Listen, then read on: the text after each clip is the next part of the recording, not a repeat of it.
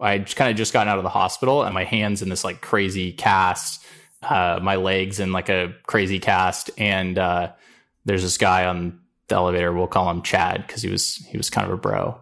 And Chad has like a cast on his wrist. And so his friend asked him, "Oh, how'd you get that?" And he goes, "Oh, I was attacked by a shark." And I was like, "Oh, no way, me too." And then both of them just like looked terrified and like realized I wasn't kidding. Welcome to How To. I'm Charles Duhigg. If you're anything like me, this is the time of year when you go to the beach and you surf and you swim and you hang out in the water. And my wife, while we're in the ocean, she loves to mention to me how much she likes the movie Jaws, which I point out to her every single time is a totally messed up thing to say while we're in the ocean. But at the same time, it's not like I really need to be worried about a shark attack, right? I mean, how likely is it that I will be attacked by a shark? Well, meet this week's listener, David. I went on a family vacation to Hawaii, and my dad and I, about 9 a.m. in the morning, went stand-up paddleboarding, and something hit the back of my board. And there's usually a lot of, dolphins and whales and things like that. And so I thought maybe a whale had breached or something. But my dad, who was a couple of yards behind me, yelled shark and saw that there was a shark. And so I scrambled as fast as I could to get up on a board. I was mostly out of the water except for my right leg. And then David looked down and he couldn't see his right leg. And the shark came from below. And so my right leg went down its throat. And then it started pushing me away from the board, and it was kind of thrashing, and I was trying to hit it and punch it. And my dad was hitting it with his paddle to try to get it to let go of me. And when I went to punch it one time, my right hand went into its mouth. And so then my right hand and my leg were in its mouth, and it was thrashing back and forth. And at this point, I'm like pretty certain that the shark is I'm going to die. Like the shark is going to eat me completely because I'm like halfway down its throat. And at some point it thrashes hard enough where my leg breaks off and I'm no longer in the shark's mouth, and I'm just floating there on my back. There's like a dark maroon colored blood everywhere. I look down at my arm and I can like see the bone in my wrist, and I look down at my leg and I can see that my foot and a lot of my leg is missing. And at this point I'm certain I'm going to die. My dad is on his board, on his hands and knees with his paddle, kind of worried that the shark is going to come back. And then we had a conversation where I just thanked him for everything in life that he had given me, and I said bye to him and told him that I loved him. The shark at that point had swum away. Luckily, there were some people on the beach who saw what was happening, and they got in a canoe and they started paddling towards David and his dad. They pulled me out of the water, and then they could see that my arm was messed up and my leg was partially missing. And then fortunately there was somebody on the beach who was a fireman in Hawaii, and so he kind of took over the situation and used rigging rope and surfboard leashes and whatever they could find to make tourniquets. Within 10 minutes, a helicopter landed, and they loaded David on and then immediately took off, headed to the hospital. Things were starting to become like fuzzy, and I was like extremely lightheaded because I'd lost a lot of blood. And I remember when they picked me out into the canoe, I was like still thinking I was going to die. And I was like, oh, poor guys, like they're going to be traumatized for life because I'm going to die in this canoe. And then I got to the beach and I was like, oh my gosh, there's like kids around and families on this beach. They're all going to be traumatized when they watch me like die in this canoe on this beach. But then one of the guys in the helicopter, he said this thing to David. The guy in the helicopter was like, I'm not going to lie. I'm not going to sugarcoat this. This is really bad. You might not make it. It's like a 20, plus minute flight to the hospital. Like, I can't give you any pain medication because you'll go under. So just like keep your eyes open and breathe and like try to stay conscious. And so at that point I felt like I needed to like prove this guy wrong. David somehow survived the flight.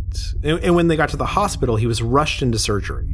And I think my dad had like lied to my mom. Like, I think she knew there was a shark attack, but didn't know like quite how bad it was, because she looked like mortified. Like, I don't think he mentioned the whole thing about like my leg missing or anything like that. After multiple surgeries to repair his right hand and severed leg, David miraculously pulled through. It took months of work, but doctors were able to essentially save his right hand, though he lost everything under his right knee. And so you might think, end of story, right? He'd gotten past the worst of this experience and he's still alive. But surviving the shark attack, it turns out, wasn't the hardest part of this ordeal. It was just the first step on his road to recovery. On today's show, we'll learn how to grapple with trauma, and not just shark attacks, but also the kinds of traumas like divorce or an unexpected death that many of us unfortunately experience at some point. How do we make it to the other side? Stay with us.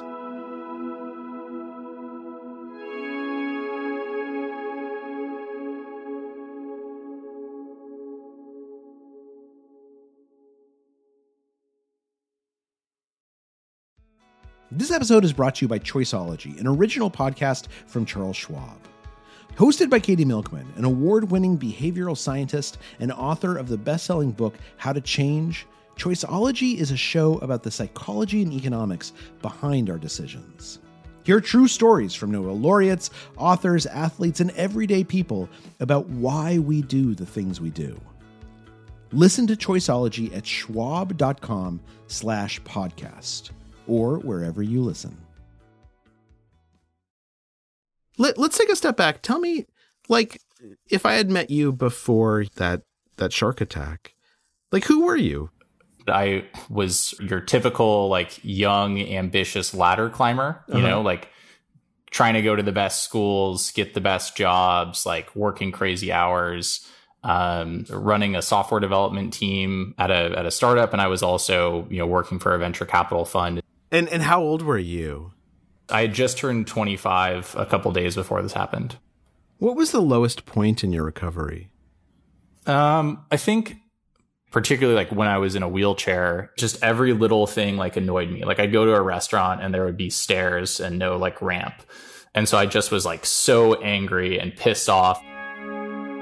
It's taken David a full year of occupational and physical therapy, but today his body works. He's regained most of his right hand's mobility, and with the help of a prosthetic, he can walk.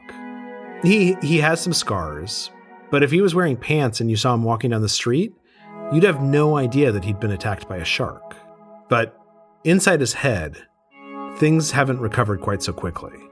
I had become this like bitter, angry person who on one level was like very grateful that they were still alive and had been so lucky, but on the other level, just like didn't have a lot of patience for other people because it was like they were complaining about something they had just gone through that was, probably upsetting to them. And I like couldn't care less because I was like, trust me, it's not as bad as like what I just went through, which I don't think is like the right attitude. But I think at a subconscious level, that's how I was operating for a pretty long period of time.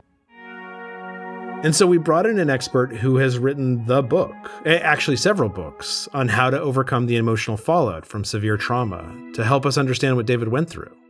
My name is Bessel van der Kolk. I am president of the Trauma Research Foundation, and I've been studying the effect of trauma on mind, brain, and body for the past 40 years or so. Bessel grew up in the Netherlands right after World War II, which is what got him interested in trauma in the first place. And you were born in The Hague in 1943, right? Which is 3 years into the German occupation of the Netherlands. That's right. I've quite vivid memories of bombed out cities and also of relatives who came back from Japanese internment camps in Asia and people coming back from German concentration camps. So it was a very, very vivid part of my experience. Bessel was really interested in these experiences. And so he studied psychiatry here in the US and then began working with Vietnam vets who had recently come home from the war. This was back when PTSD was barely understood. And there was this one soldier in particular who really stood out. Very smart guy and capable, and he gets drunk all the time, and he can't stand being with his kids and his wife. And so he has a dual personality. On the one hand, he is very, very intelligent and capable. On the other hand, he's just haunted by the death of his friends and has nightmares about it and can't really connect with anybody. And over time, we slowly learned that a very core issue of recovery from trauma is the cultivation of self-compassion.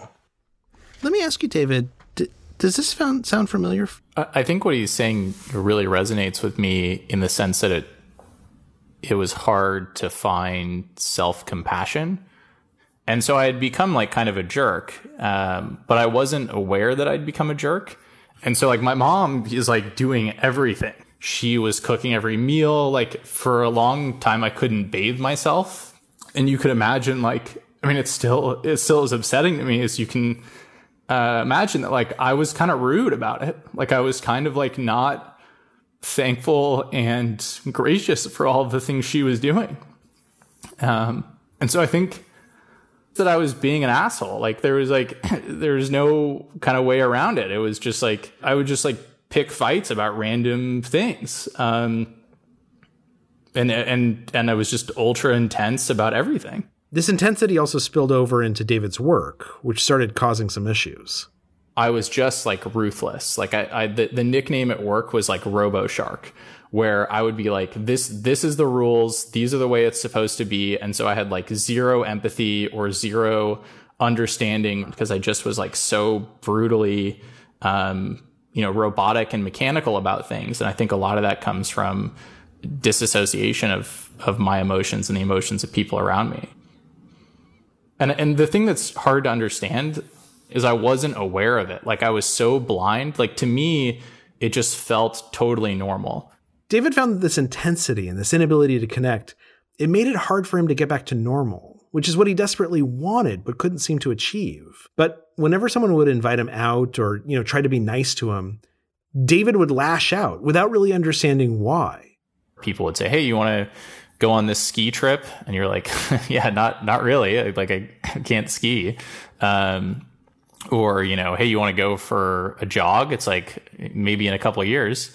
So on one level, there's a logistical, like physical disability that makes it so you can't do things. And then on another level, you're unable to emotionally connect with these people in the first place. And so that can result in being really lonely. Which brings us to our first rule. To help your recovery, it's critical that you make connections with other people, that you try to rebuild a life that isn't based entirely on thinking about your injury or your trauma. We all need friends and communities. But that can be really hard, particularly after something happens to you, because your friends and your family, they're trying to learn how to treat this new you. And you yourself, you're trying to work through these frustrations and challenges that didn't exist before. And so you have to draw on your compassion, both for yourself and for others, to find some way to connect. I had many conversations with my mom, but I think the one that really stood out to me was like her just telling me that I had been kind of a jerk and that I was being kind of a jerk and that I was unaware of that. That was both difficult for me to hear and I think a big turning point for me, because then I had to really work to try to connect with other people and really be aware of how I'm making other people feel, and not just about myself. Then all of a sudden, work started going better and friendships started going better and, dating started going better and everything just sort of started to improve. And so I think my mom really pushed me to help understand that like generally the world kind of gives you back what you give it. When we come back, we'll look at how any of us can connect after a traumatic experience. Stick around.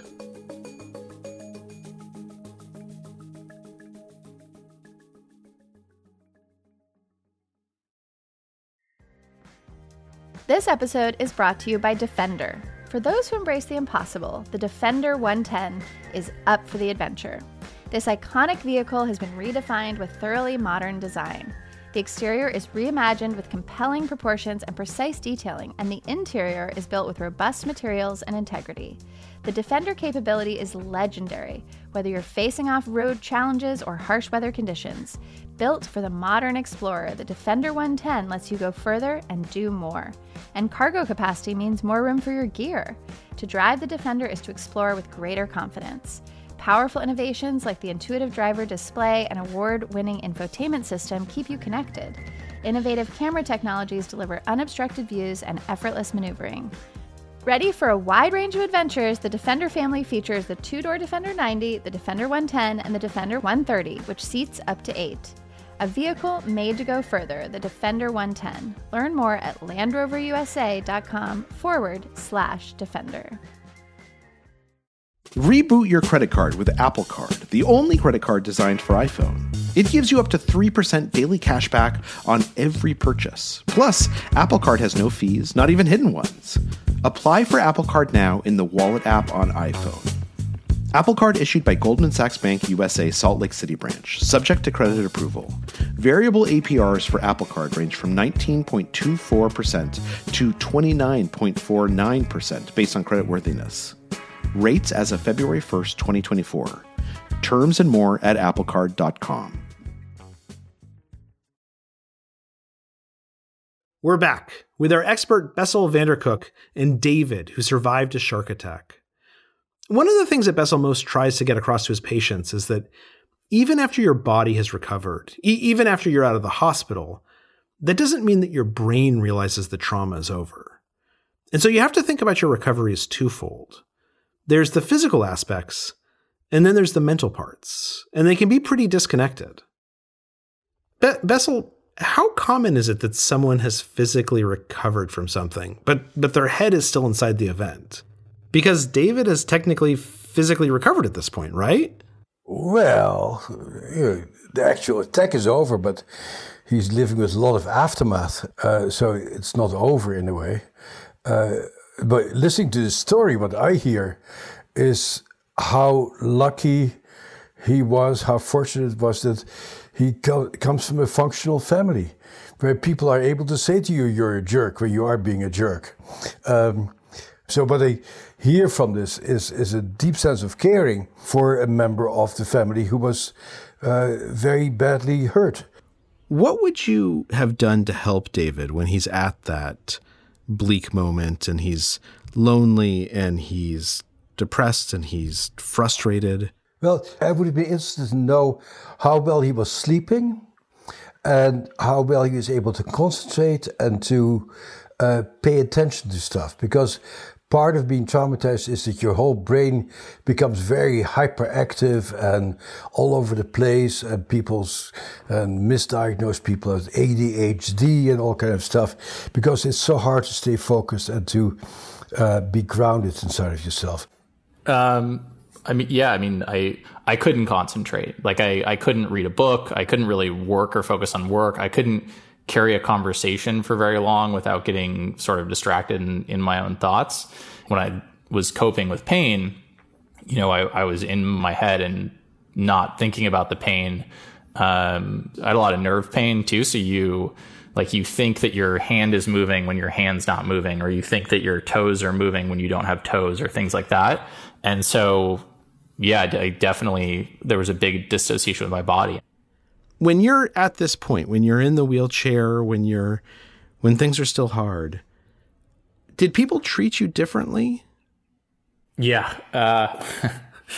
I remember one particular example was I was in New York for meetings with a large investment bank, and it was also snowing outside. So I was a little bit disheveled because I had to wheelchair through the snow. And so I'm in the lobby, and one of the security guards told me that I wasn't allowed to hang out in the lobby, and kind of said it like I was homeless or something. And I got super pissed. I was like, no, actually, I'm here for a meeting. And so people, when you're in a wheelchair, will talk to you very slowly, as if because you're physically disabled, you must also have a mental disability. And I just found it incredibly frustrating. So Bessel, when you're working with people and you're helping them get used to this new normal, right? You're helping them think of their body that's been changed in some way, and other people react to that body in these ways. How do you help them work through that? It takes an enormous amount of strength and self-compassion, because people look at you as defective, and then you need to hold your own and say, no, I'm a worthy person. And that's quite a big job. It's very important to say, yeah, a part of you feels like your life is over. And in fact, a part of your life is over because something has shifted and you will not be the same person as before. This is the next rule. It's okay to admit to yourself that you're angry and that what happened to you is unfair. It's okay to grieve for the life you used to have. In fact, it's essential to grieve for that old life so you can accept the new one. So you can say goodbye and move on to the next chapter. And one way to help yourself do this, paradoxically, is to force yourself to focus on what you're grateful for, which can be hard after this awful experience. But gratefulness is how we move on, as David discovered. Whether it was like the medical team, like who, very explicitly saved my life, or my friends or coworkers, or just like anyone I could think of who had really had a big impact and helped me. I kind of, after this moment of realizing I had been a jerk, like really leaned in on being grateful, and something about being grateful for everything I had just like made me feel better. I just wrote out letters like telling people explicitly and honestly how I felt about them and thanking them. And people don't get a lot of letters, so there's something nice about getting a handwritten note from someone that makes them realize how appreciated they are and how grateful somebody is. Bessel, will you help me understand why that makes sense? Because I'm thinking that if I had been attacked by a shark, my feeling would not be of gratefulness. My feeling would be of wrongness and of injury. Like, of all the things in the world, why am I the one who got attacked by this shark? I'm very moved by this. It's such a beautiful way of dealing with it. Very much reminds me of 12-step programs. Part of 12-step programs is to acknowledge what effect it has had on you and how it affected other people, and making that connections and making your amends with people you have hurt. Very important. And also, it is a special occasion. I see it in people who are in disasters together. They get very close because a disaster really sharpens your sense of being part of humanity. And sometimes the people who actually were intimately involved in the traumatic event become the most important people in your life. So let me ask, because we've been talking about this connection, and I've heard a couple of things that you've said. One is to seek out other people, and another way of creating connection is to be grateful and express the gratefulness to the people in our lives. I wouldn't push that on people. And I think people need to discover these things for themselves. It's better not to tell them what to do, because then they feel guilty for not doing it or not feeling that way. That's interesting. What's impressive and very moving to me in David's story is that he invented this. And that's really part of the joy of doing this work, is that people who have gone through horrendous experiences need to create new realities and new possibilities. So the next rule is, you shouldn't necessarily think of your recovery as following a bunch of rules.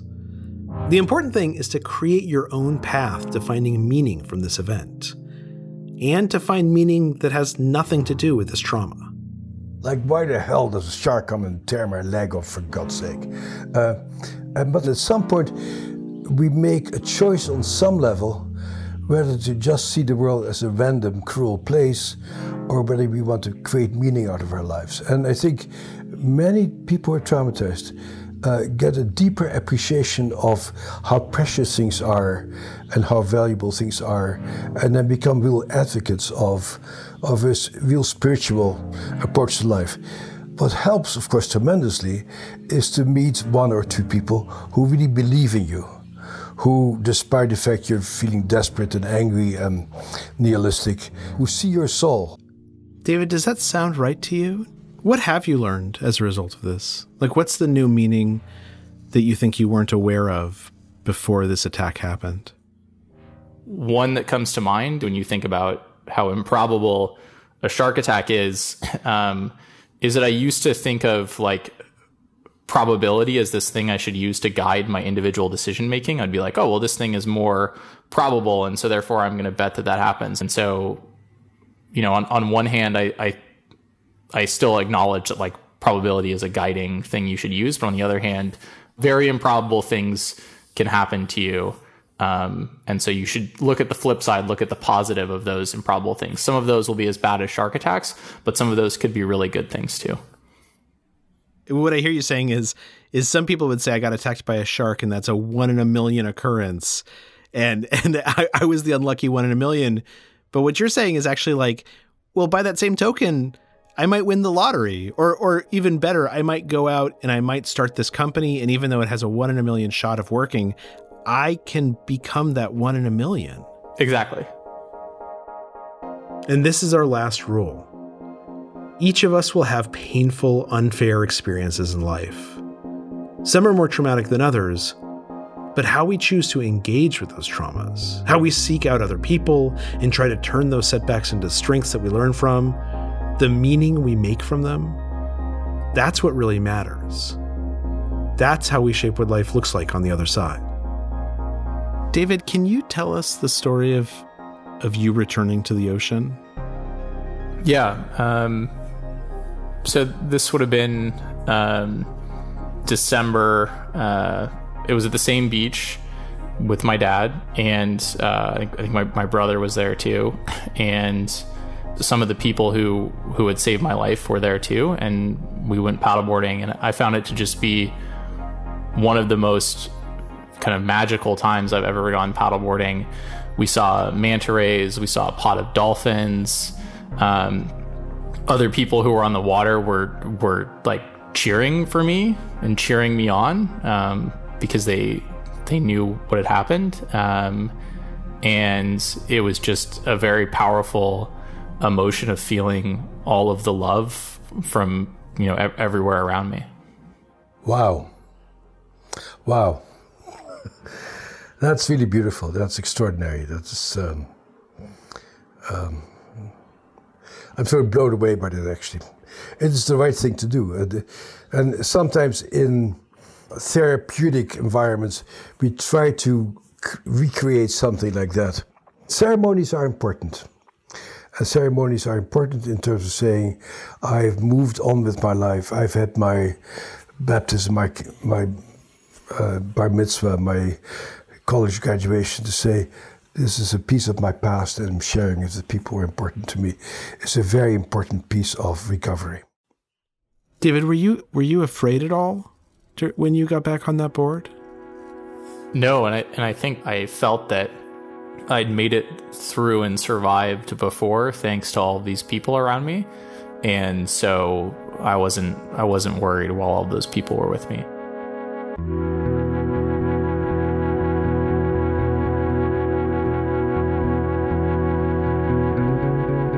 Thank you to David for talking to us about his experiences, and to Bessel van der Kolk for his fantastic advice.